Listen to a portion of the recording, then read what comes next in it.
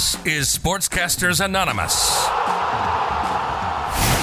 a weekly podcast about sports, all sports, MLB, the NBA, the NFL, the NHL, collegiate football, and collegiate basketball. But there's more. We'll even talk about sports video games, sports movies. It's all here.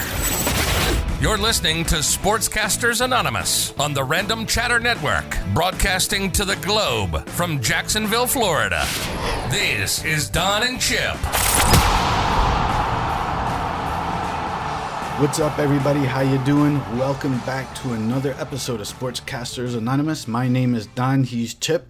As always, we thank you for joining us. This is episode number 19, recorded on August 23rd, 2020. And before we kick off, as always, Chip, my man, how's it going?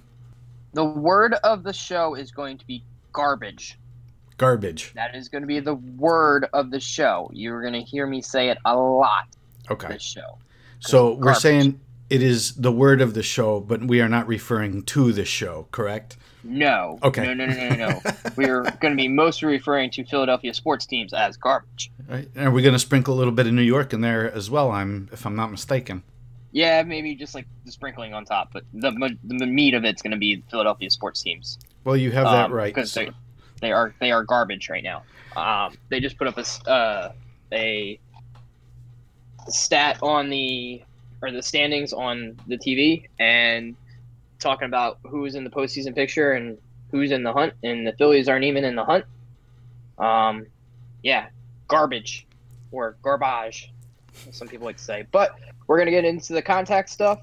So again, you guys can contact us via email. Mine is chip@randomchatter.com, or you can contact Don at his email, which is don@randomchatter.com. You can also find us on Twitter at SportcastAnon, ANON, or you can join our Discord channel under Random Chatter, where there's sports and pop culture talk. You can support us on Patreon under Random Chatter, and then you can buy our stuff, randomchatter.com/store. Nice, man. And as always, I want to give a shout out to our friends of the show, Des Creates, DEZcreates.com. She does amazing artwork. Check out the site. If you want something custom created, she can do that for you. And as always, a shout out to our friend Hydrox22. He can be found on twitch.tv/Hydrox22. Real funny guy. We work with him. He does great streams. Sea of Thieves is his go-to, but he is playing a lot of other stuff now, so check him out. A couple other notes. Number one, we are using a different type of software to record this evening. We had some technical difficulties. So if the show doesn't have its normal quality, we apologize in advance for that. Number two, this is show number 19. We are doing a build up to show 25. Chip, I kind of touched with you briefly. We want to do something special for episode 25, and I got a couple ideas what I want to throw out there. Might be a little bit of an extended episode, but definitely we're going to sprinkle in a couple of different things from what we normally do.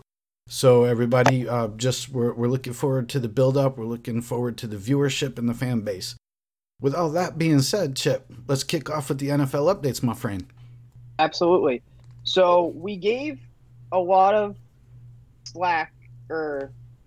we gave a lot of discouraging words to Washington for their lack of a team name. So I'm going to give a lot of discouraging words to your Buffalo Bills for not even having anybody to sponsor their stadium. So now their stadium is just Bills Stadium. Nothing wrong with that. There is a lot wrong with that. Nothing wrong with that. Like, how bad of a team do you have to have that nobody wants to sponsor your stadium? Now, I don't think it's that they didn't want to sponsor. There was a big deal signed with New Era quite a few years back. They asked to be released from the contract. Both sides agreed. I'm thinking it's probably a mix of a COVID thing with everything else, just everyone trying to protect their financial interests. So I don't think it's because the team is bad. They went to the playoffs. Okay, true.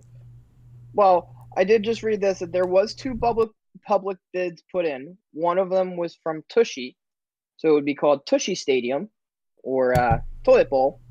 I kind of like that name for your stadium. So we can only hope. But Still, it's named Bills Stadium, so terrible. Garbage.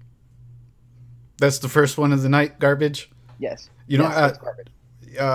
do I need to kind of like keep a count and put Chip said garbage X amount of times this episode? We might lose count. All right, so yeah, I saw the news when that happened. I was a little puzzled. Fortunately, Tushy will not be getting the rights no matter how much money they pay, and they will not be bringing a game to Orchard Park and call it the Toilet Bowl. So as embarrassing as Buffalo football can be, we will not be that bad. Okay? The Erie County executive said, I don't care how much money they spend, they're not going to get the approval for it because it has to go through state and county approval, and they're just not going to allow that. So, yeah, I'm fine. So, let me ask you this, because I don't know the rules about it. Why can the Bills just like make up their own name for this game, or do they have to have a sponsor? Like, because if they can just create their own name, it would be a lot better than just calling it the Bills Stadium. Well, like, generic. No team has to have a sponsor on the building. You know, like for the longest time, I hate to use these guys, but Cowboys played at Cowboy Stadium, right? You don't Correct. have to have a sponsor for the stadium. The reason that you do is because whoever's doing it is writing a very big check. And so that's more money for the team. And you get to plug your brand. You know, when you have like giant 30 and 40 foot tall letters of your company name outside of a stadium, it's pretty hard to miss. So no team has to have that. But it helps pay the bills. No pun intended. No, it definitely does. It's definitely a huge sponsoring thing. But I just, you got to get more creative than just Bills Stadium. I don't know. It's just, I guess maybe they don't want to name it anything because then if they have to, or they have to change it, they have to take it down, and then whoever. Yeah, it's like saying Washington football team. Until you decide on a name, we'll just give it the most generic form possible. There you go. Fair enough. I was just saying, if it was my team, I'd be outraged. But oh yeah, they would have burned half of Philadelphia down if that happened. Yeah, no, it would never. It would no, you would have seen an outcry from fans all over. Yeah, it would never have gotten that far. But in interesting news, Des Bryant worked out for the Ravens this week after 2 years of not being in the league. But I mean, I didn't realize he was only 31. Like, he's not that old. I thought I could have sworn he was a lot older than that. Yeah, He's been in the league for so long. He left without a contract, but he's been one of those more vocal, not really retired, but free agent wide receivers, saying he wants to get back into the league. Now, I remember him very vividly from the Cowboys days, and he was a dominant receiver against lesser competition, but when he went up against better competition, he kind of got lost and had a lot of drop balls. So would you say he was a middle? Is he an average? Is he average, above average, below average? I would put him in above average as a wide receiver. But definitely not elite. No, I wouldn't say he's elite. He was on a lot of Cowboy teams that really didn't have more than one option. Like, he was like their main option. He was the go-to. Tony Romo would throw to him all the time because that's really all they had outside of Des Bryant. I mean, they had like Cole Beasley for a couple years, but no offense because he's a Bill now, but Cole Beasley is not the coup de grace when it comes to slot receivers. So like he was Tony Romo's favorite target. And he's a big receiver, so he's good down in the red zone. So he's got like really high touchdown numbers because when they were in the red zone, he was the first person they would throw to because he could out jump and was taller than most cornerbacks that were there. He's not a speedster. He's not going to outrun the defense, and he doesn't really like he does jump balls and is more of a possession receiver. But I wouldn't say he's elite.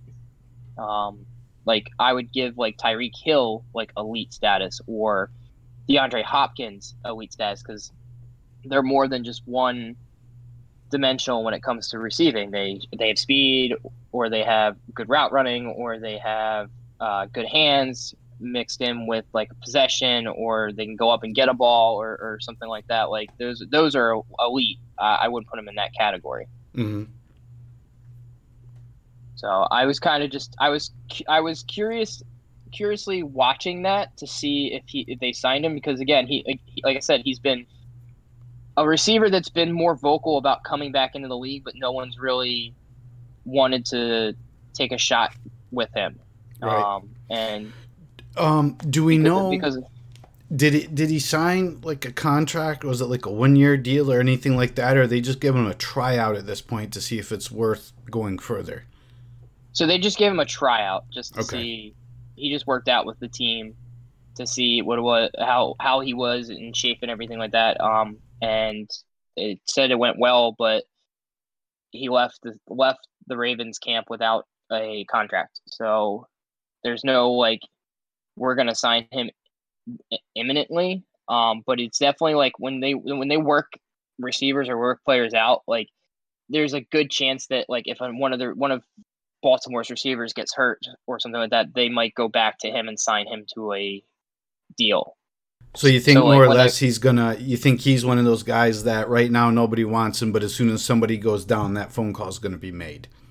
Correct. They've already worked him out. They've already kind of brought him in. They've kind of like said, hey, we're showing interest in you. But we don't have a roster spot to open up for you, or B, we have other receivers that we want to see work with Lamar Jackson and not you. A lot of teams that have young quarterbacks are very wary of bringing in veteran wide receivers because wide receivers are prima donnas, and the fact that they want they're set in their ways ways a certain way, yeah, and they don't want like being with a younger quarterback who wants to be molded with the receivers. It's hard to get a veteran wide receiver to mold to a younger quarterback. It's almost like the quarterback has to mold to the way they want things rather than the other way around. Somebody not going to be happy. No, not at all. Not at all. No. And I hate to almost say it, but it's kind of like a symbiotic relationship between the quarterback, the tight end, the quarterback, and the receivers. You know, there's a give and take, there's a trust, there's like a bond and understanding between them. And that's why, like you just said, a lot of quarterbacks, they've got their receivers they want to work with. If you bring in a veteran, it'll be, well, when I played for this team, you know, this is what we would do, or we did this way, and no, it doesn't work that way. Your quarterback's your general. He calls the shots. Yeah, absolutely. And then to move on from that, so I posed this question to you because there was an article on ESPN about who has the most to lose and gain for the 2020 season. Ooh, that's a distinguished list, my friend. Yeah. Yes. So I posed that question to you. Who do you think has the most to gain and the most to lose, either player or coach, for this upcoming season? I did see the article, so I am aware of what's there. So you know, just to kind of touch. Obviously, I'm curious. Dak got slapped with the franchise tag. This year for him, it's put up or shut up.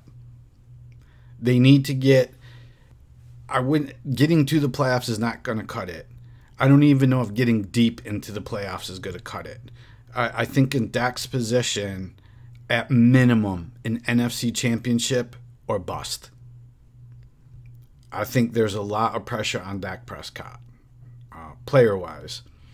And we can get into the logistics of the article afterwards, but I mean, that one to me, just since they franchise tagged him, you and I have had numerous discussions about Dak Prescott. Basically, like that, this is a make or break year. There's no question about it.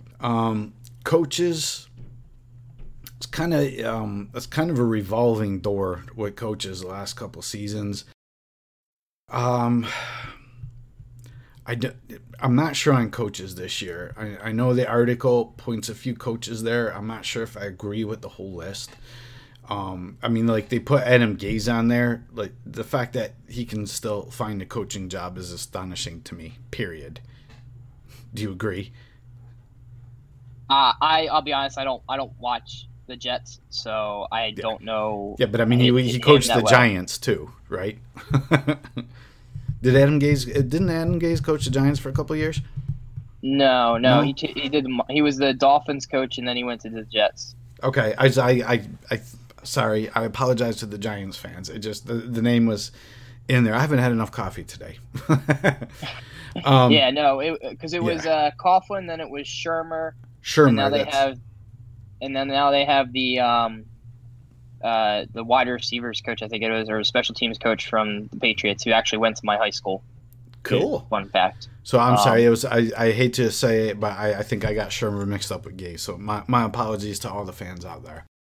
Yeah, and you've seen him more than anybody because he went from Miami to the Jets. So you've seen him every year for the past 4 or 5 years. And I'm trying to figure out how I couldn't get a job as a head coach with what he's done. And then the only other player that's been kind of on my radar since before the season started is Leonard Fournette for the Jags. He's in a funny position also. I don't know. It looked like he might be the answer to a long line of, they had Mojo, Maurice Jones-Drew, who did a fantastic job, and they had Fred Taylor, who did a fantastic job. And Fournette looked like he was going to be the heir apparent to that legacy, and I just don't know if he's going to be able to get there and be able to do it. So Prescott, Fournette, and I would have to say probably Adam Gase. Those guys are on my radar as far as boom or bust this season. Yeah, so I agree with you with Prescott. This is his make or break season. He's got the most to gain and he's got the most to lose. He gets injured and Dallas has a very good out to decrease the contract that they want to offer him if they ever want to offer him a contract. If he goes big and they win the NFC Championship, then they're going to have to pay him a boatload of money. So he has the most to gain or lose. He's betting on himself this year. As far as coaches, I agree with them that they put Bill O'Brien down there, mostly from the fact that you trade away your probably the best receiver in the league for a running back. Now you have to prove it that you don't need him. So he's also the GM there, so he has total control, which is never a good thing for a coach to have total control. It almost never works out. I think Bill Belichick is the only one that actually it works out for. Belichick is the exception to the rule, like everything else. Yeah, he's the exception. He's an enigma, man. If you watch the moves he makes, he really doesn't make many moves. So, even though he's the GM, most of the stuff he does, he just stays his course. A lot of times when coaches or GMs, they're trying to move and wheel and deal and try to get all these players, and they're trying to build a fantasy roster rather than building a cohesive team. Case in point, with Chip Kelly, he traded for all these really great names and great stat players, but when you put it down on paper, it was we have this great team, but then when it was actually out on the field, it was garbage. So there it is again. Bill O'Brien is in that same boat in the fact that he traded away DeAndre Hopkins, and now he has to. He's got a lot of explaining to do for that, which he already did, and he has the most to gain or lose. Because if the Houston Texans don't do better than what they did last year, I don't see him coming back, and they're going to be looking for a new coach. So he's on the hot seat. He's going to be on the hot seat every week this entire year. So this is make or break for him. I think the other coaches on the list are pretty much they probably will get fired at the end of the year, no matter what they do this year. I think Adam Gase is just like a cat with 9 lives when it comes to that. The ineptitude of his teams, and I just feel like the players just don't respect him. which No, is terrible to say. But like you said, he's like a cat with 9 lives. So, and we made this joke earlier in the year when we were talking about football and the draft and everything else. So, how long before Adam Gase goes to Cleveland? Dead silence. Cleveland. Yeah, because Cleveland seems to be recycling everybody else's garbage. All right, I got it. Yeah. Where did Cleveland come into this discussion? Yeah, just because earlier in the year we were bashing like, oh well, you're not happy with this, you're not happy. Well, I'll just go to Cleveland. So it was like, okay, Yeah, I mean, and now look at Cleveland. They have like all this talent, and they're not doing anything or going anywhere. So, yeah, I mean, those are probably the two coaches and the one player that I think has the most to gain or lose. I don't really foresee anyone else that has a lot to gain or lose from this season, because most of the players either have the writing on the wall that they're leaving or they've pretty much they have the writing on the wall that they're going to be leaving their teams next year, and this is just like how much can they gain or lose by going into a free agency when people are going to be bidding high on them. So I don't know. It'll be interesting. It's going to be an interesting season for sure. But we do have some injury updates that I thought. I was going through the list, and there was a lot of injuries this week. A lot of like little minor injuries, which I think is going to be a common theme.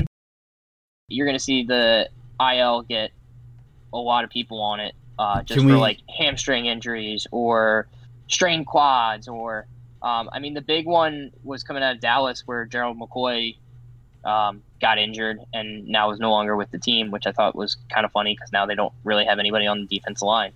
It went after they signed Everson Griffin. It's like, okay, yeah, he's a defensive end, but you have no inside guys. So it's going to be interesting. Dallas has no defense. I'm okay with that. So do you think this is a result of COVID, of course? You couldn't have your preseason OTAs, or excuse me, your off-season OTAs and reporting to the team facility once in a blue moon to get in shape and whatnot. So that the injuries, would you say, attributes to they have not been able to go through the normal off-season process? Correct. Absolutely. They're coming in without having done football activities or any type of strenuous activities for 9 months, and then are coming in and they're starting to ramp it up at a fast pace. You're going to have people that are going to get hamstring injuries, strained quads, strained muscles, because they're doing things that their body wasn't warmed up to do, and they're doing it quickly because they're putting like a pedal to the metal to try to get everyone ready by opening day. So you're going to see a lot of injuries. That first weekend, you're going to probably see a majority of soft tissue injuries, hands down, because it's unavoidable. The other big one is Tyreek Hill injured his hamstring. I saw that, as well as there's for your team, Josh Norman injured his hamstrings. Hamstrings are terrible to injure because they're lingering and they they don't heal very well.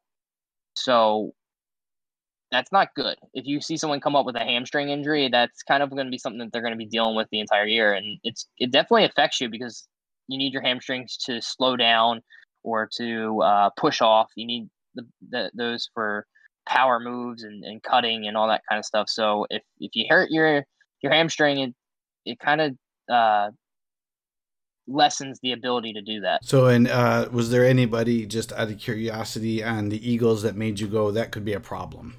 I'm sure, but I'm blanking right now. I know there was a couple of players that had like little injuries, but nothing that was gonna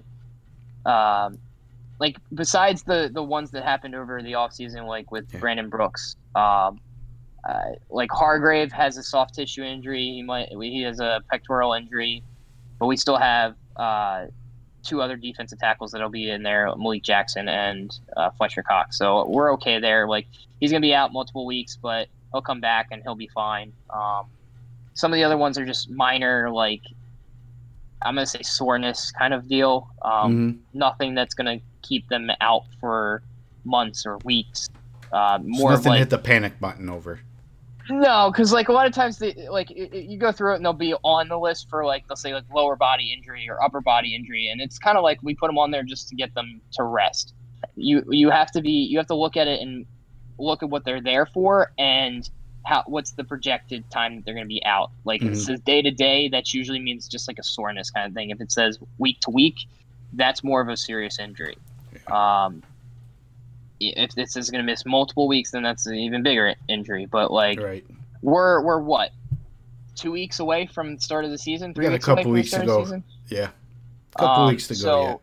So you don't want anybody now getting a week-to-week injury because then it's going to be like, are they going to be ready by opening day? Right.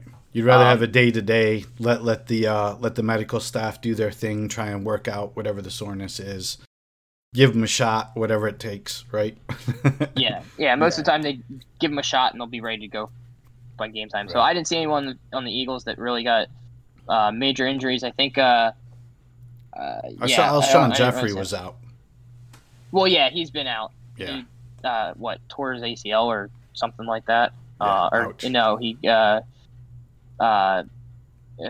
was a Liz Frank injury last year, so that's like a year-long recovery. So gotcha. he got injured during last season. So that's right. Him on the injury list is nothing new. We knew that he wasn't really going to play this year, anyways.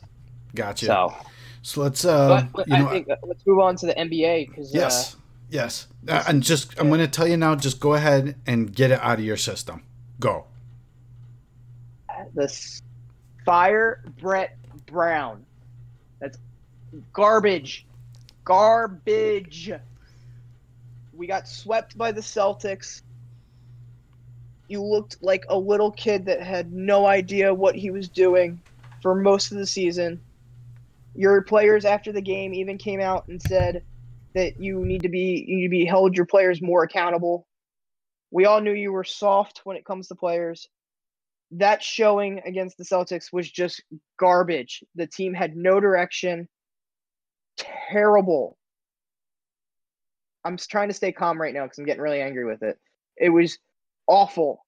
I didn't even watch the game today. I literally didn't even watch the game. I knew that they were going to lose. I looked at the score maybe at halftime and went, they're close, but they'll blow it. Game 3, I watched, and I was like, oh, well, maybe we can like steal a game here and extend the series. Nope. Blew it in the final minutes. Our team's been turnover prone ever since you were our coach. So the only thing I can press, if anybody from the Philadelphia Sixers organization is listening to our show, is fire Brett Brown. Bring in a coach that's going to discipline and keep these players on track and make Embiid like become more mature and not a little kid, and Simmons to shoot the ball more than once every 20 games. And we might actually win a couple of games. Might go in deep into the playoffs. Who knows? But it was just awful. I'm thoroughly disgusted with the Sixers right now. Okay, I wanted to give you your time. I could literally go on for an hour and a half hour about how terrible this team was. It was the biggest disappointing team ever. That's not me saying that. That's like the media world saying that. Well, no, I mean, I was watching the game and they flashed up a stat. Like, I can't remember what it was, but this is like the 6th time that the Celtics have swept. I don't know if it was swept a team recently in the playoffs or if it was just in the history of the NBA. It's the 6th time that they've swept the 76ers. And this is like the first time in God knows how long that the Sixers have been swept out of a series. And I'm like, that just, please don't ever show me that stat again. I was tempted to like take a picture and send it to you. And I'm like, no, I'll probably get punched in the mouth for it. So no, don't do that. You're well aware of it. You're suffering. I understand that Simmons got hurt, and I guarantee you that if Simmons was not hurt, we would have swept the Celtics. I am 100% convinced of that because Jason Tatum is, again, Ben Simmons is Jason Tatum's kryptonite. Mm-hmm. Like, you look at the games that we played against the Celtics this year, and Simmons was playing on Tatum, and Tatum had terrible games. He just cannot deal with the length and the athleticism of Simmons. But Simmons was hurt. So I watched Game 2, and I was thoroughly disgusted because they ran the same play like the entire second half. They ran basically the same play. It was like a pick and roll with Embiid or with Horford, and you never adapted. Like Brett Brown is probably one of the worst coaches with in-game adaptations. And it showed up 2 years ago when we played the Celtics and lost, that Brad Stevens was a far better coach than he was and just outcoached him. And Brad Stevens outcoached him again this year, because those games were there for us to win, and the players either turned the ball over at the end of the game or couldn't hit shots, couldn't rebound. You got Embiid falling all over the place when he should be dominating the game. Like, I can't blame Embiid for this, because he actually showed me something by stepping up and scoring 34, 36 points, getting 12 to 15 rebounds per game. Like, he stepped up this series, but the rest of the team didn't do diddly squat. So I want a coach to come in and to impose some accountability and discipline for this team, and somebody that knows X's and O's, because Brett Brown, while he might be a great guy, doesn't know X's and O's. Enough said. Yeah. Enough said. We'll put the cherry at top. So let's talk about, since we are past that now, and let's talk about the second round matchups and where we're going with this. Now, I want to ask your opinion on this. I want to give you a breakdown so far on where we're at as we record the show right now. You got who's duking it out right now? I believe it's Denver and Utah. We've been getting 4 games a day. So we went on the record a couple weeks ago and gave our predictions. From what I'm seeing from the first round of the playoffs from both conferences, and I want to get your opinion on this, I want to ask you if the East seems more dominant or if it's the West, and I'll tell you why. So right now you're 1 versus 8 seed Milwaukee versus Orlando, 2-1, right? Mm-hmm. Obviously Orlando pulled off a surprise victory there. Your 4-5 matchup, Pacers versus Heat. 4 and 5 is almost always like a coin toss, but the way Indiana was playing in the bubble was one story, but Miami's up 3-0. Miami has a chance to sweep that series in their next game. The 3-6 matchup, Celtics versus 76ers. We know how that ended up, Boston 4-0. And your 2-7 matchup, Toronto versus Brooklyn. Toronto also swept 4-0. So you have the possibility here after tomorrow's game that out of the 4 first round matchups, 3 of them could be swept, right? Now in the West, you've got the 1-8 matchup, Lakers and Portland. Lakers are up 2-1. You've got the 4-5 matchup, Rockets and OKC. Houston's up 2-1. You've got the 3-6 matchup, Denver and Utah. Utah's actually up 2-1 with a chance to go up 3-1 tonight. And an amazing game today that took place, and we'll talk about it later. Dallas tied the Clippers. The Clippers are the 2 seed, Dallas is the 7 seed, and the series is tied at 2-2. So my question to you, which conference seems stronger at this point? Is it the conference that's getting sweeps in the first round, or is it the conference where these games, there's no sweeps taking place, that these teams are going head-to-head every game? So the West is the more dominant conference top to bottom. The East is more top heavy. So the East probably has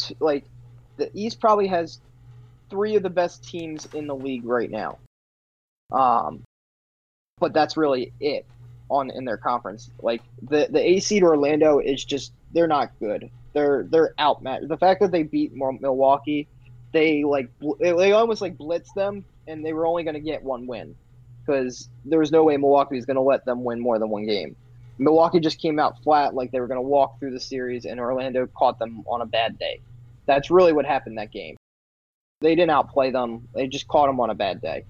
Because then they came back and they just blew them out. So Orlando's not good.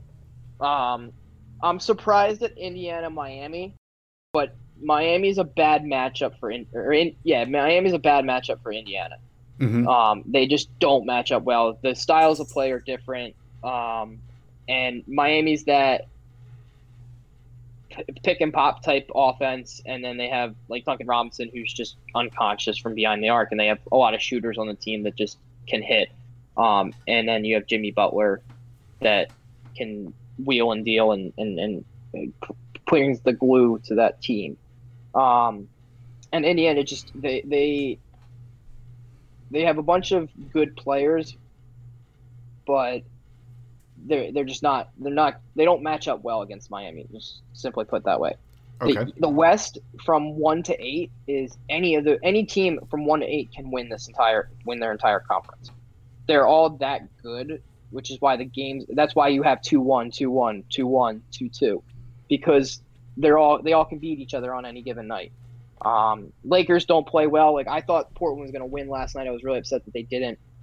But the Lakers missed so many free throws. It was ridiculous how many free throws they were missing. My buddy told me a stat, which I thought was, like, I'd never even thought, like, I didn't even know it. LeBron James is like 60% in fourth quarter or close games when it comes to free throws. I was like, that's insanely bad. And then 60%? Something like that. It was something like really. Like, ouch. Like, it was like he's just like he's terrible when he's trying to ice the game with free throws late in the game, and I'm just like, from a player who's supposed to be the GOAT, like, you would think that they would be like 90% or better from free throws, and he's not. He's just, his free throw percentage is just terrible, which I thought was amazing. But, amazingly, also, I noticed in that game, Anthony Davis, who should be like, if you're sending him into the line, that should just be, it's done. And it looked like he was having a little bit of a rough night too. Yeah, they are not, like, the Lakers are not playing well at all. Like, I think Portland needs more from, like, Damian Lillard needs to do more, and I think they all, like, as a team, collectively need to do more to beat the Lakers, because I think they can absolutely do it. It's just, like, one night Dame will be on and he'll score a lot of points, but then McCollum or Nurkic will be off, and then there's like the first game that they played where they beat them, they were all on and they were all on fire and all on the same page, and then this game 2 they weren't, and then game 3 Lillard was hurt and he was playing hurt, so like I don't think he really was much of a factor in that game either. So like they just all, if they all are collectively there, they can destroy the Lakers. So, which I'm hoping for. But right. So I told you when we did our picks that I did not see the Lakers going down to Portland as an upset, because I really do believe that Portland, the way that the play looks, that Portland looks like they're the better team. So to me, that wouldn't be an upset. But aside from them, who in the West? Because we've got a 2-2, 2 versus 7, a 2-1, 6 versus 3, and a 2-1, 4 versus 5. It doesn't look like the top 4 seeds, like the Eastern Conference, are going to walk into the next round. So correct. Like you're going to get, like, so Boston's going to play Toronto in the second round. You're most likely going to have Milwaukee versus Miami in the East. Right. Those are when you're going to see the 6 or 7 game series. Like right. Boston, Toronto, that's going to be a great series. So I'm not too concerned with the East as much as I am the West. I'm still trying to figure out who are we going to get out of the West? Because like you said, from 1 to 8, like, I still think Portland can beat the Lakers. But the Rockets and OKC have been fantastic games. Denver, Utah have been fantastic games. Clips and Dallas, you see these guys are going to take it the distance.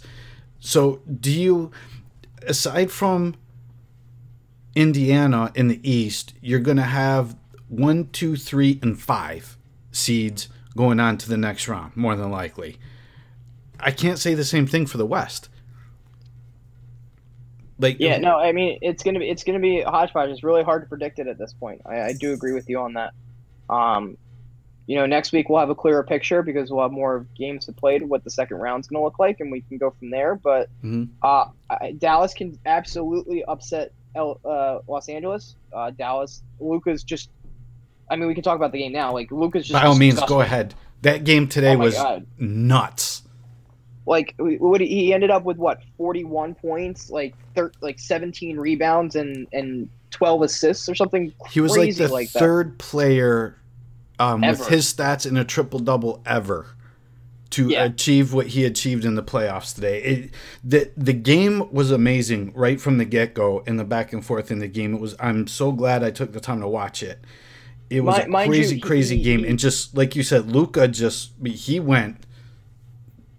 It was a whole nother world. So, like, mind you, he sprained his ankle, seriously sprained his ankle. Like, I don't know if you saw the replay of the sprained ankle, but it totally went sideways. Like, he should probably have not played today. Like, but they needed him to play because Porzingis is hurt. So somebody had to go.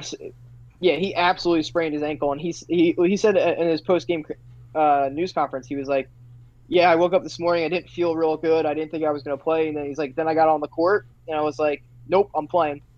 He's like, "I'm going to tough it out." He's like, I got on the court, and then I got focused, and the adrenaline started going, and I was like, I'm ready to go.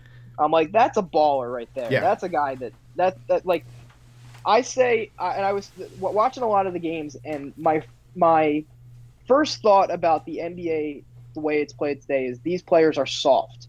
So it's good to see that there's like a player out there that's willing to put his body through pain. And like, I watched LeBron play, and it makes me disgusted. It makes me angry because he's like bumping up a contact and flailing his arms, and then he's yelling at the officials because he didn't get a call when he's just running into people trying to get fouls, or people will like fall over for no apparent reason, like they got touched. I'm like, what happened to like the 80s and early 90s when like you were getting like beat up on the court and refs weren't calling anything? Yeah, man, you're getting like an elbow to the side of the head. You're getting like gut checks, and these guys are like, "Oh man, no blood, no foul. Keep going." Yeah, like now, like you touch with your finger on the guy when he's shooting the ball, and it's like it's a foul, and like really, like come on, like let him play. It's basketball. When did this become like ballet when we can't touch anybody? Like when I could tell you when it happened, when the checks started adding extra zeros. That's when it happened, because now it's about protecting that investment. Yeah, I mean, they're soft. They're absolutely soft. The players today are soft. So hey, I want to read this to you just so everybody can understand.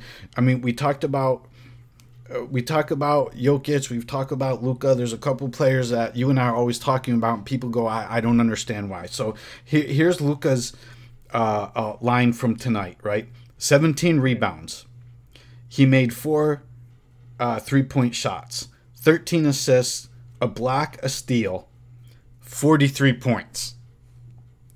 And the game winner. The game winner in OT. On a busted... Well, I wouldn't say busted, but definitely a sprained ankle.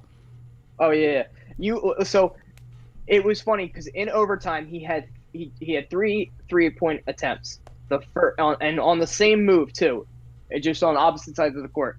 The first 2 he airballed. The third one he made to win the game. And like they're like, "How is your ankle feeling?" Like after his post game news conference was awesome. Because you're like, "How are you feeling?" He's like, "I don't feel anything. It's numb right now.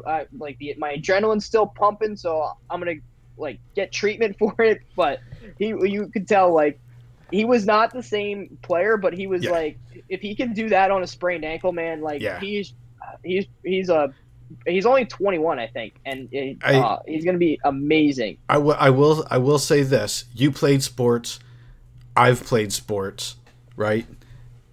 When he wakes up tomorrow morning, that ankle, man, oh man, the team doctor's got some work to do.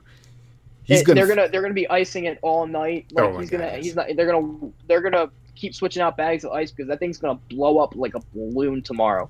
They're gonna have to do some like massage and like icing, like so much to it to get that swelling down because it's gonna blow up. Because I can tell you right now, the way his ankle went, he should not have played, and he probably should be walking on crutches at this point. But he's gonna play through it, which I think is awesome. So if you had to speculate based on this, and they're obviously going to look at it going into the next game, so do we think that there's a chance that Luka's going to be sitting and Porzingis is going to get the start? No, they just pulled up a stat line on the TV on ESPN. Porzingis is going for an MRI on his knee. Uh-oh. They think he is in for the next game. his status is in question.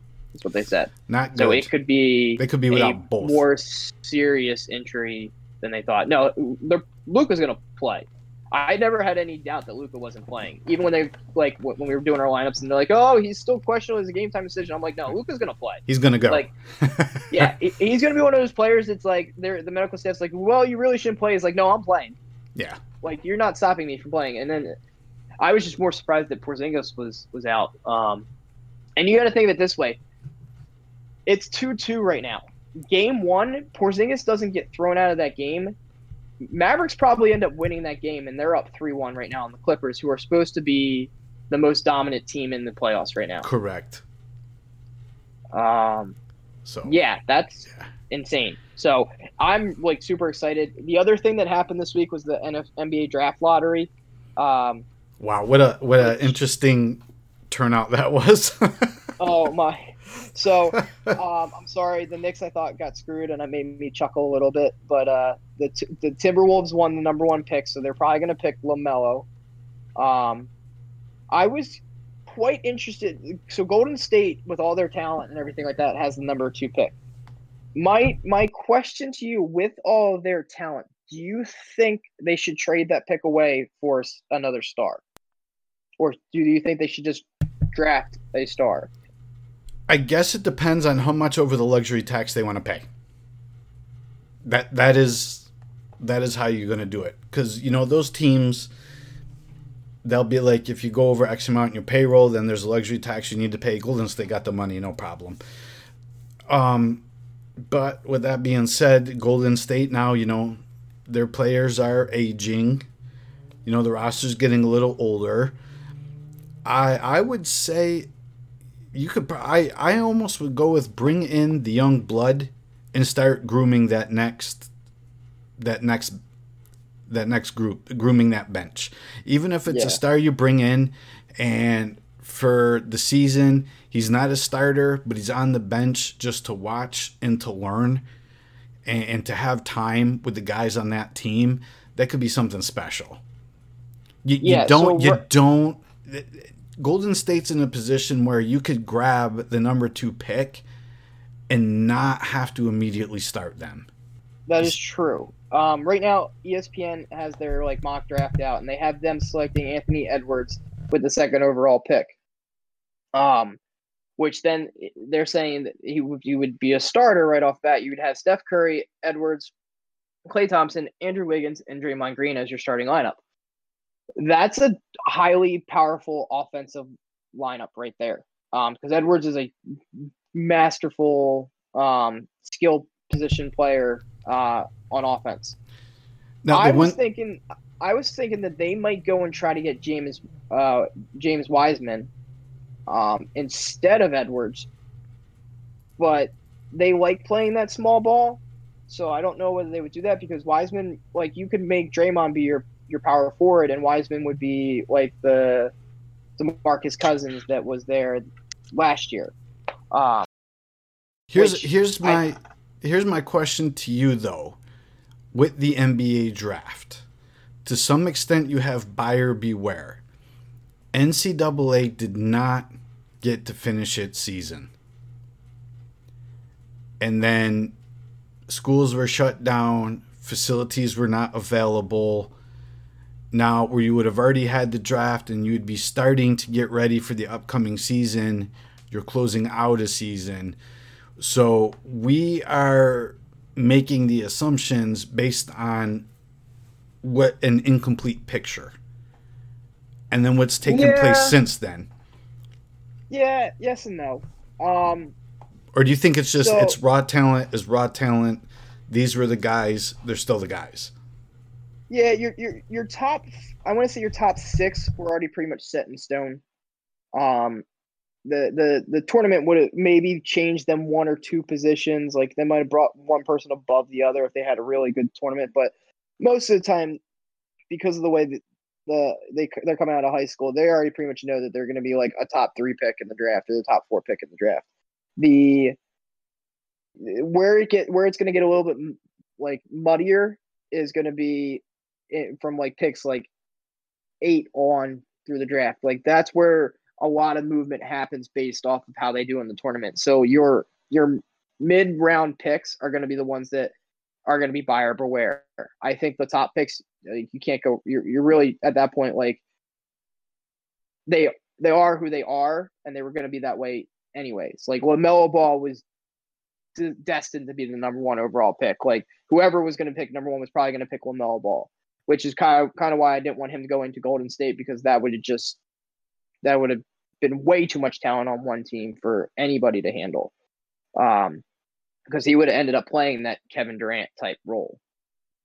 So, but he went to the Timberwolves, which he's going to be with D'Angelo Russell. So that'd be interesting. Now, again, this is all projected that the Warriors might end up trading that pick and getting more picks. I don't think they should, but the good news is for the Warriors, they're in a position where they're not in a team in desperation mode, like, oh my God, we have to have talent and keep the pick. They've got a way they can spin it to their advantage. They have numerous options. They can go, the core of what we have is still fantastic. We'll trade it away for other draft picks or work with another team in a multi-trade deal. You know what I mean? So that yeah. I give them credit. I mean, they're really in a good position as far as you don't necessarily have to draft a player. You can decide based on the way the franchise is. Trading it away would also be a good idea. Yeah, no, I mean, I guess they can't really go wrong.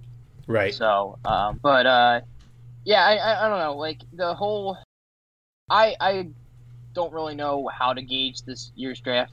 I think you're right to a certain point. There's a lot of players in here I would have liked to have seen how they did in a tournament atmosphere. Mm-hmm. Just because it's a whole different feel than it is for like playing in the regular season, and they didn't even get to finish a lot of the regular season.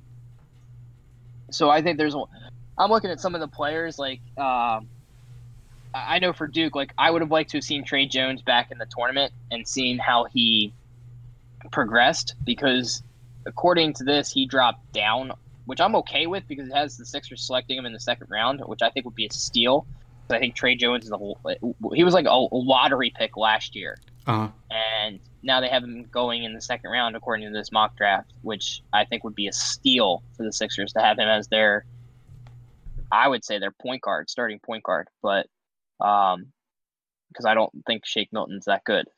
But I think he would be able to handle, because he played with the quote unquote big dream team last year for Zion, RJ Barrett, and Trey Jones and Cam Reddish all on the same team. So he was able to deal with and make cohesive the having big stars on the team, which Simmons and Embiid have a hard time doing. So that would be like beautiful. He'd be able to, work the point with all those players and still get his shot and everything. So I mean, some of the players I on the mock draft were put lower, and what's going to be more important for them is for them to show off it, because the NBA has their own combine, is to show off their skills at that combine as much as they can, because that's really what teams are going to scout on, and they're going to look off the tape and they're going to try to see this and that. So it'll be interesting to see how it goes, but I think you're going to see a lot of later round picks that are going to flourish versus like the mid round picks. I think you're going to have buyer's remorse with a lot of the mid round. I think there's going to be some of those diamonds in the rough, so to speak.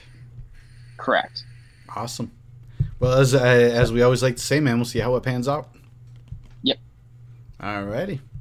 All right, guys. So we're gonna go on to baseball now. I'm gonna say this: the Yankees got another injury. I'm gonna start out with the Yankees. Thank you. I'm gonna throw that out there. They have another injured player. Zach Britton has joined their their high-profile injured list that they have. I feel like that was worth noting because and they're no longer first in the AL East. So that's another note. They're now fighting to get back to first. That's okay. We are still going to make the playoffs. Let's make that abundantly clear. Yeah, no, the Phillies aren't because they're garbage. Our bullpen is last in the league with like a 7.49 ERA, which is just unheard of for a bullpen. That's just god awful, garbage. What kind of records are you guys in Philly trying to break these days? That's what I'd like to know. I don't know. Like it's awful. Like so like you asked me today because they were winning against the Braves.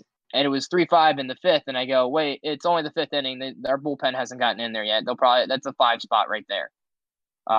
They made a bunch of trades though for other relievers, so hopefully they pan out.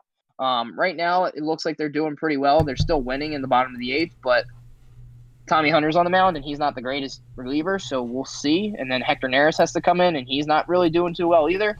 Our bullpen is just god awful, and outside of JT and Harper, nobody's hitting anything. I think Kingery. I've never seen a Major League Baseball player have less than a 100 batting average.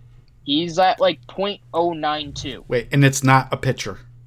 And it's not a pitcher. Like, Yeah. How is that even possible? Like, and then you have like Harper, who's just destroying the ball, is batting like .360 right now. And has 7 home runs and like 20 RBIs. And then JT has 8 home runs and he's batting like .290. And then all of our other guys are batting like 200, 150. Hey, It's like, listen, just say it's a strange COVID season, and that's the answer to all your problems right there. no, it shouldn't be. Not at all.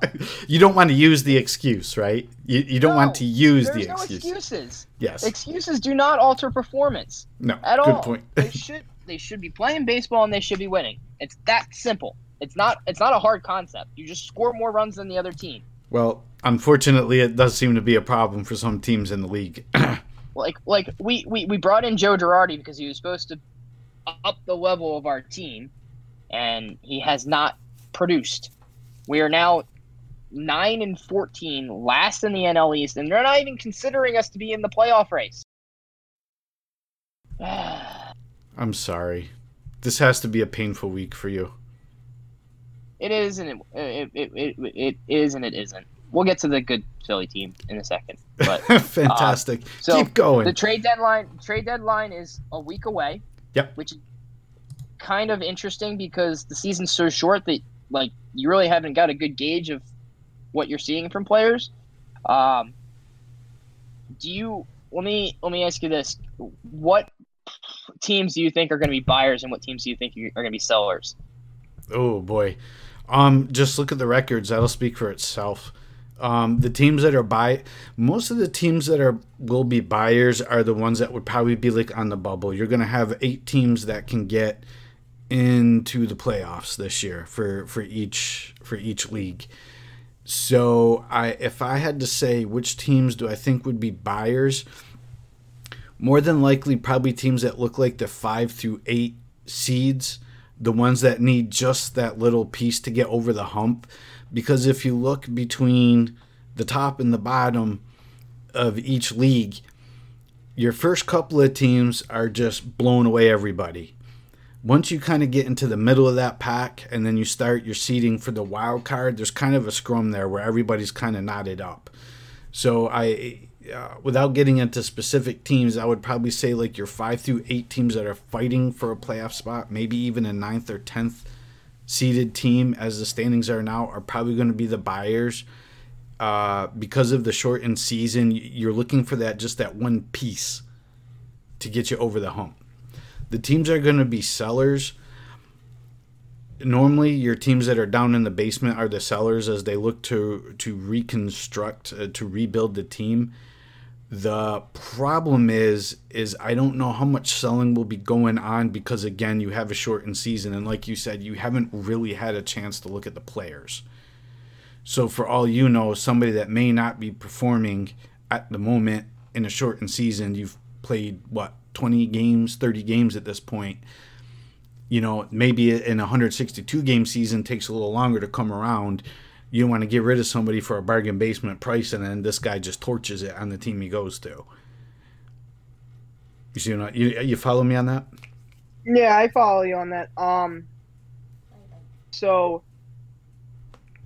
let me put it this way. I think the Red Sox, because of how terrible they are going to be sellers, major sellers at the deadline. I wouldn't be surprised if they are the most active team at the deadline, trying to get prospects or trying to, because they're going nowhere fast, and it's getting ugly up there in Boston. I'm sure you're not overly upset about that, but I think they're going to be sellers. I don't think we're going to have as active of I think we're going to have a more active trade deadline than we have had in years past.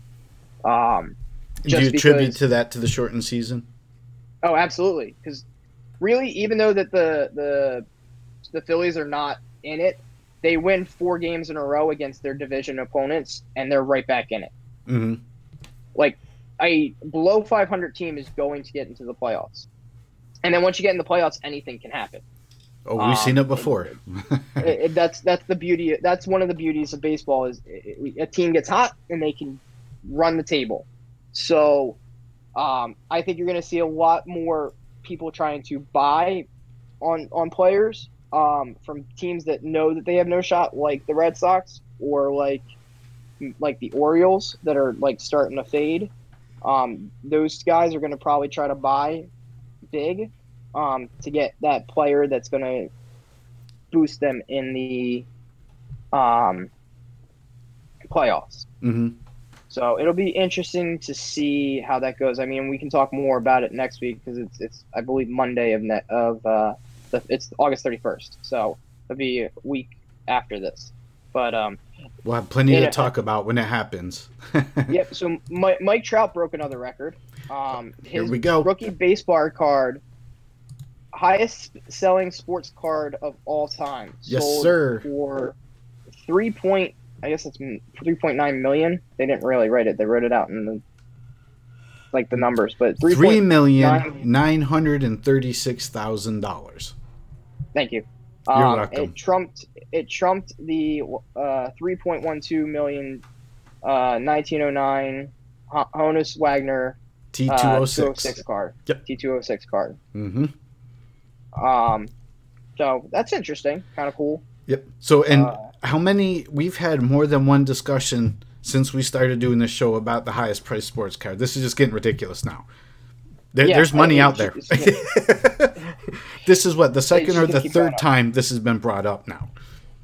Yeah, because they had a LeBron James card that sold for $1.845 million on July 19th. So people are selling cards. They need to get money, so they have these baseball cards, and people are buying them, paying them millions of dollars for them.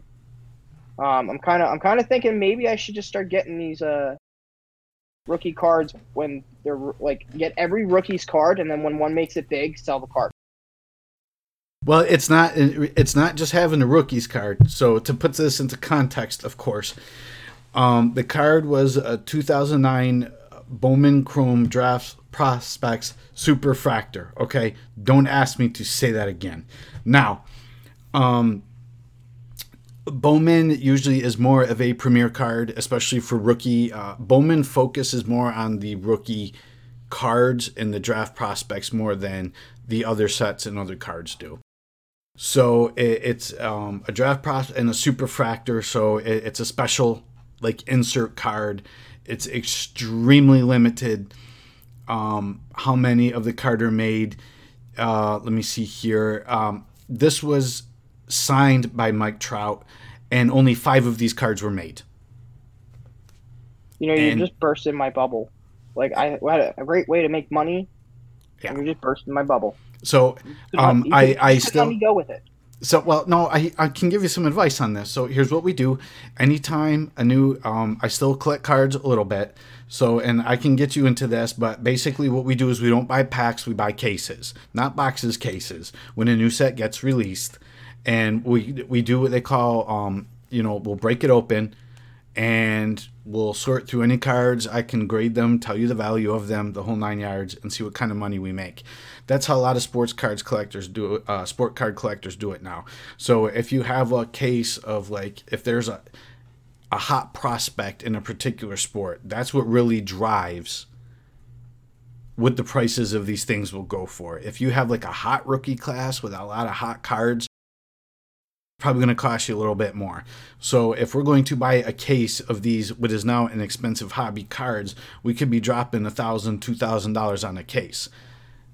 When you buy a case of sports cards like that, the good news is there's a pretty good chance we should be able to at least break even based on the inserts and autographs you get in there. But if you do get the one gold mine, like a 1 in 5 card autographed by somebody who becomes Rookie of the Year, yeah, dude, we're set. There's the general rundown. Yeah, that sounds like a good plan. We'll put that in action. We'll let everybody know how it works out. So we'll let all the listeners know, support the show, spend this money. We'll go ahead and blow it on what's coming up. Football cards sound good. There's a good draft class this year. We'll go ahead and spend a couple grand on cards. And if we hit a big rare rookie, what we'll do is, I guess, what? We'll donate the money to charity. How does that sound? Fair enough? It's good, yeah. And we'll do it. We'll stream it. I'm for it. Absolutely. Cool. And so Jose Abreu went nuts. I'm thinking the Cubs are glad that they're not going to play the White Sox again for a little bit, because to say he went nuts is an understatement. Yeah. So he tied a major league record for home runs with 4 straight home runs. I'm trying to see if I can how I can word this and make it make sense. He hit 4 straight home runs in 4 straight plate appearances. So he hit 4 home runs in a row each time he came up. 4 home runs and 4 at bats. Yes, and then a 6th home. It was his 6th homer in the Chicago Cubs series. That's ridiculous, insane. Yeah, there's no other words to say to match that. But I'm sure the Cubs are sitting there thanking that they're done their series and they're moving on away from Jose Abreu. Oh, you know it. And he teed up hitting off Yu Darvish, who this season has done a great job on the mound. So I don't know what happened. I don't know if just Darvish wasn't pitching well or just Abreu was in the zone. I don't know, but that was ugly. But we're gonna move on to the highlight of Philly right now. We're gonna move on to the NHL hockey. Make yourself feel good. Go for it. Yep. Yep. We're gonna get flyered up. Flyers are in the second round for the first time since 2012. They're looking awesome. And it's unfortunate that I'm going on vacation because our coworker that's an Islanders fan. I already busted on him today about it. Did you fire the first shot? How Flyers are going to beat and possibly sweep the Islanders. But I only get to go with one game. Tomorrow night's the first game. And I leave for vacation on Wednesday. So hopefully we win tomorrow night. We should. And I can rag on him on Tuesday. But the second round of playoffs look like this. Boston versus Tampa Bay. Go Lightning. Flyers versus Islanders. Golden Knights versus Canucks, which is interesting because the Canucks beat up on the Blues. Yes. The defending champs. You have Dallas versus Colorado. I don't think there's any surprises there. Nope. The Islanders beating the Capitals is probably the biggest surprise. Yes. And they didn't just like win a 7-game series. They beat up on them. They beat them 4-1. Oh man, they beat them down. They beat them down. Yeah. And I'll tell you right now, the Capitals got outplayed. I do not feel bad whatsoever. No, I don't either. Nope. I'm actually okay with that. I don't know. I don't like looking ahead, but I don't really want to face Boston or Tampa Bay next if we beat the Islanders or when we beat the Islanders. Well, let me put it to you this way. If you don't want to face either team, then just lose to the Islanders and you got nothing to worry about. Why do you have to speak such blasphemy? Like, why are you bringing negative juju to this? No, man, I'm just saying. You're like, you don't want to face either. Then just lose the series and you don't have a problem. Flyers are going to win the series. Let's move on. Okay, cool. So we got our random topics. We got college football and basketball. Interesting for college football, the NCAA voted this week to give an extra year of eligibility to fall athletes because of the pandemic, which I thought was really cool. Well, since most of their sports were getting canceled. Yeah, I mean it's like they needed to do this. Yes. It's not something that like they were like debating about. It was kind of like you have to do this. There's no way that you can,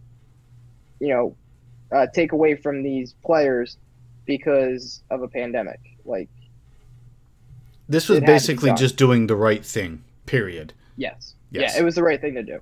Yes. And then Coach K came out for college basketball and said that he warned the NCAA that we can't afford not to have a March Madness tournament this year. That to not have it 2 years in a row would be detrimental to the league and to colleges, which when Coach K says something like that, everybody listens. Yeah. Enough said. He basically told him, he's like, I ain't playing a season where we're not having a tournament. So you guys are going to have a tournament. I don't care how you do it. There better be a tournament.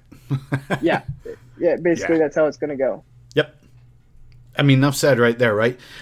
Did you see in the article, because everybody wants to know that we have friends and people that we know, they know for us, like we're already big sports nuts, but for us, we get extra crazy during March Madness. Do we not? And they don't. They don't get it. People don't expect me to do work during March Madness. And the NCAA came out and said because of them canceling March Madness, the NCAA said they lost about $375 million in revenue. I mean, oh, absolutely. Ouch. People cannot wrap their mind around how much money it is. I'm like, I told you, it's money. A lot of money. I mean, I think the article for the Coach K says is they get like 80% of their revenue from the tournament alone. Yep. Mm-hmm. Which is a crazy stat. We talk about banking on a lot of things, and the fact that like they were in the middle of the tournament right when the pandemic happened is just it's terrible for them. So they can't afford not to have a basketball tournament. So that's good news. We'll have a basketball tournament. I'm happy about that. One way or another. We could call it the Coach K. Worst case scenario, we'll have a Coach K tournament. I'll tell you right now, everybody will watch that. Oh, absolutely. All right, man. Well, guess what? As I'm looking at the timer here, you know what it's time for. It's time for that rough riding part of the show. It's time for Chip's Chumps. Bad plays, bad players, awful calls, poor sportsmanship. The worst of the week with Chip's Chumps. All right, guys. So this week was fun putting my list together because I already knew who the top few were going to be, but it took me a little bit to get to the final one. So here it is. Number 5. So number 5 goes, this actually happened right before we went on the air.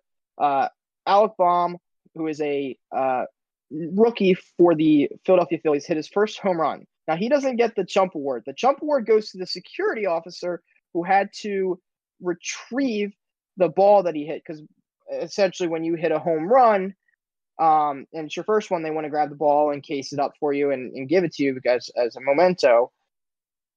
He went in to, because it was in the Braves ballpark, they hit it and it went into their pool. So he went into the pool and fished it out. Well, he fished out the ball, turned around, looked back at the water, saw that there was a second ball in the pool, and fished that one out. So we have no idea which ball is actually the one that he hit. What?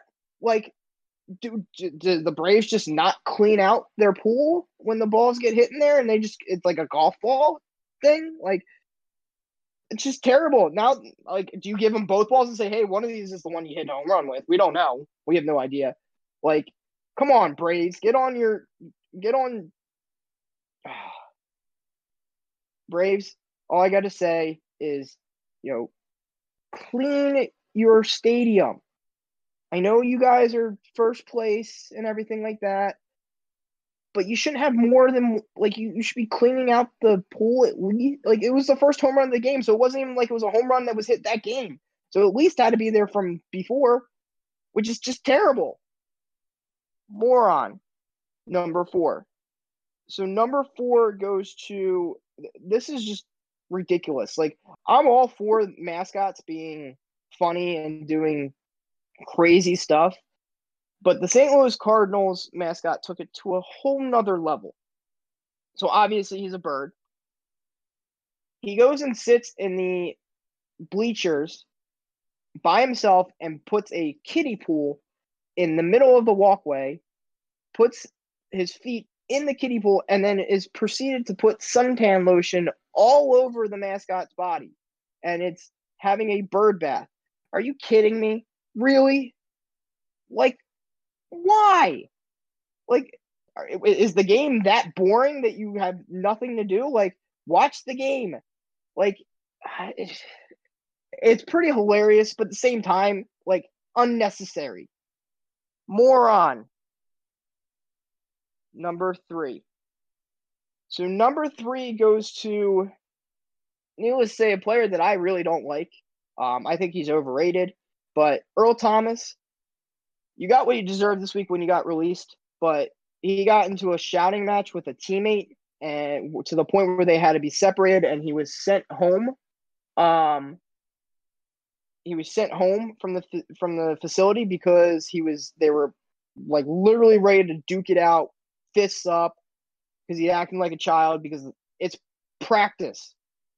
I hate to say that we're talking about practice. We're talking about practice. It's not a game. And he missed an assignment, so you started shouting and yelling at him, and it escalated so much that you want to beat your own teammate up. I'm glad that they released you. I wouldn't want a teammate like that. Yeah, you can sit there and say something like, hey, man, you missed that assignment. We got to do better if we want to, play better. But you don't yell and scream at your teammate. That does nothing. That doesn't even show leadership. That's just terrible. It's garbage. Like I said, that's the word of this show. Garbage. Moron. Number 2. So number 2 goes to a research lab, or I guess it's a testing lab for COVID in New Jersey. And the reason it's on the list is they've had a series of positive COVID related results that have come from this same laboratory, and they believe that they are not accurate. So there's something going on with this facility where they're producing a lot of positive results, more so than the other facilities. So now they're looking into it. It was 77 test results for 11 teams. Are you kidding me? First of all, we don't want to see sports go away, but if this one facility is screwing it up, the facility should just be shut down and everybody should be fired, hands down, because you're going to cost all of us the joy of watching a sport because you guys are inept in actually doing your jobs. Moron. Number 1. So I know I harped on this a little bit earlier. I'm going to harp on it again because it's my team. And fire Brett Brown. Get him out of there. Terrible. This whole entire season, the restart, the series, I'm tired of hearing your excuses. I'm tired of you saying that I had this injury and that injury and I never got to be my potential coach, blah, blah, blah, blah, blah, blah, blah. Don't care. Leave. I don't want to see you coach the Sixers. I do not want to see you on the sideline. You're too much of a buddy. That's not what these guys need. They are immature. They need a hard-nosed disciplinarian that's going to whip them into shape, and that's not you. You may go on and do great things somewhere else. I doubt it because I don't think you're a good coach, but you are garbage times 1,000. We just got swept by the Boston Celtics. Of all teams to get swept by, that is the one team that the Sixers do not want to get swept by. You couldn't even win one game. And every time that Brad Stevens changed something, you had no answer for it. And you even came out afterwards and said that you did a terrible job.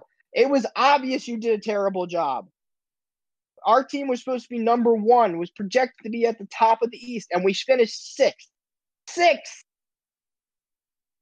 That's awful. Brett Brown, moron. Chips Chumps. How do you? It almost sounded like you wanted to pass out on that last one. You okay there? Yeah, I'm fine. I'm losing my voice because I'm screaming so much. He's like, feel better now. Maybe I should give you a megaphone to do the number 1 from now on, to just amplify it out there for just sheer stupidity. It was just awful. Yes. Absolutely awful. Yes. It just because I realized I saw the article after the Chumps list was put together. Have you had a chance to see that article that I put up in the notes? No, I did not. I'm trying to pull it up right now. Yeah. But I because when we were talking about the Mike Trout rookie card, and I scrolled down by accident, I went, "Oh, what's that? Oh, that ain't cool." Yeah, it looks like it came out yesterday. So I might that is one that I missed and I didn't see it, but supposedly a Washington Nationals employee threw 2 cups of hot coffee in the face of a female convenience store employee in the Dominican Republic. Why? He turned himself into authorities because that's kind of assault at that point. So what is wrong with you? That's what I want to know. What is wrong with? Yeah, no. You know, like, not. I mean, you exchanged words, so I'm gonna take 2 fresh, burning hot cups of coffee and I'm gonna throw them in your face. What can you possibly say to a human being that would make?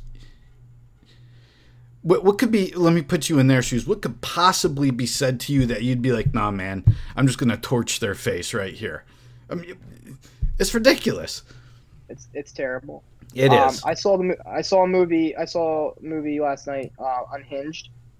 It was kind of like the same thing of like road rage, overreaction road rage that caused a killing spree. So yeah, it's ridiculous. It's absolutely people need to be nicer to each other. Yes, we do, especially in this time.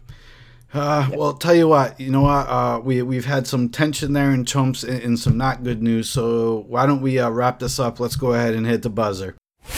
It's the final buzzer. The last moments of the show. Okay, here we go. 5, 4, 3, 2, 1. All right, everybody, you heard it. The last few minutes of the show, we are at the final buzzer. I would like to go ahead and say it was a passionate discussion this week, Chip. Mostly one-sided, though. I mean, all we had was garbage coming out of your mouth. No, we had garbage coming out of the Philadelphia sports teams minus the Flyers. A bunch of garbage men they are. I guess you're going to be taking out the trash, huh? We're going to see.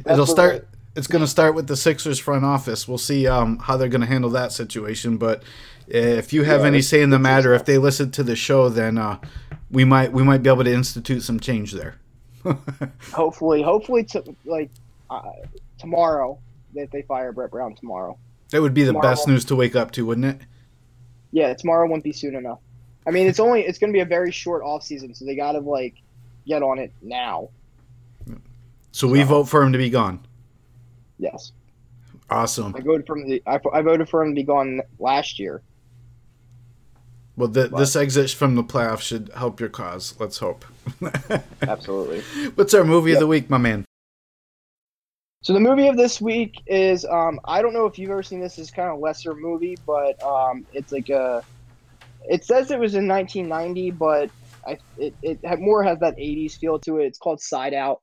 It's a volleyball movie, and it's basically a Midwestern guy goes to California for a law internship with his uncle, and he has to evict a like bum on the beach, who's living in a like house on the beach, and he gets thrown into the world of competitive volleyball.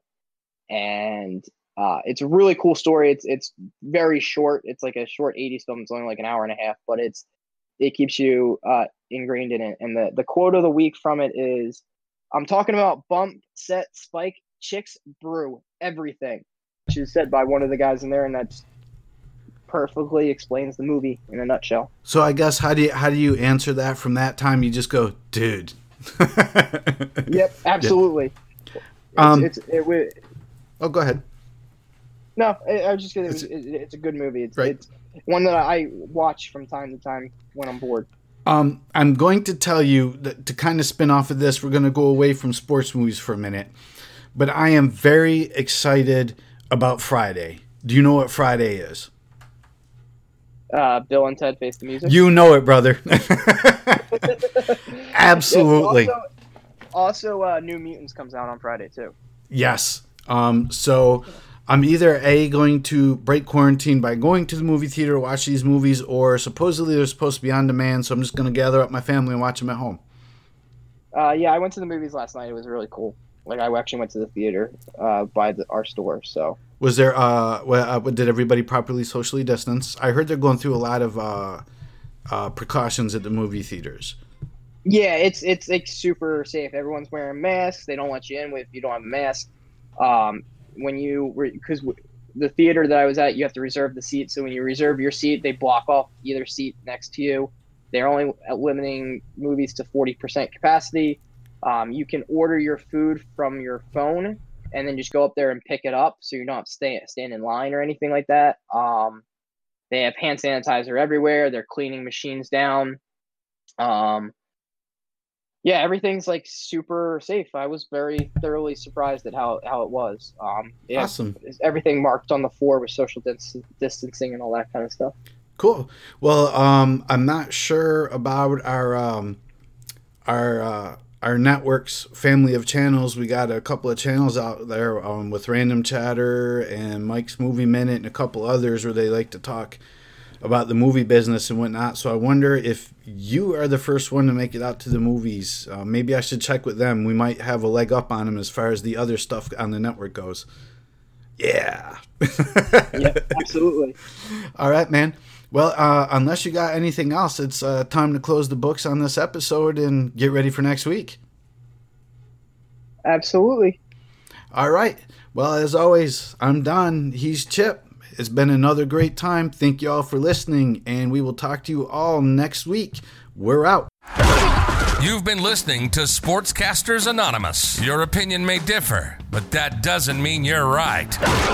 Thanks for tuning in. We'll be back next week. We hope you were intrigued or at least entertained. You can find the podcast on all the major networks. Find us on Discord and Patreon at Random Chatter. Hook up on the website at randomchatter.com and browse through the merchandise at randomchatter.com/store. We'll see you next time. This is Sportscasters Anonymous.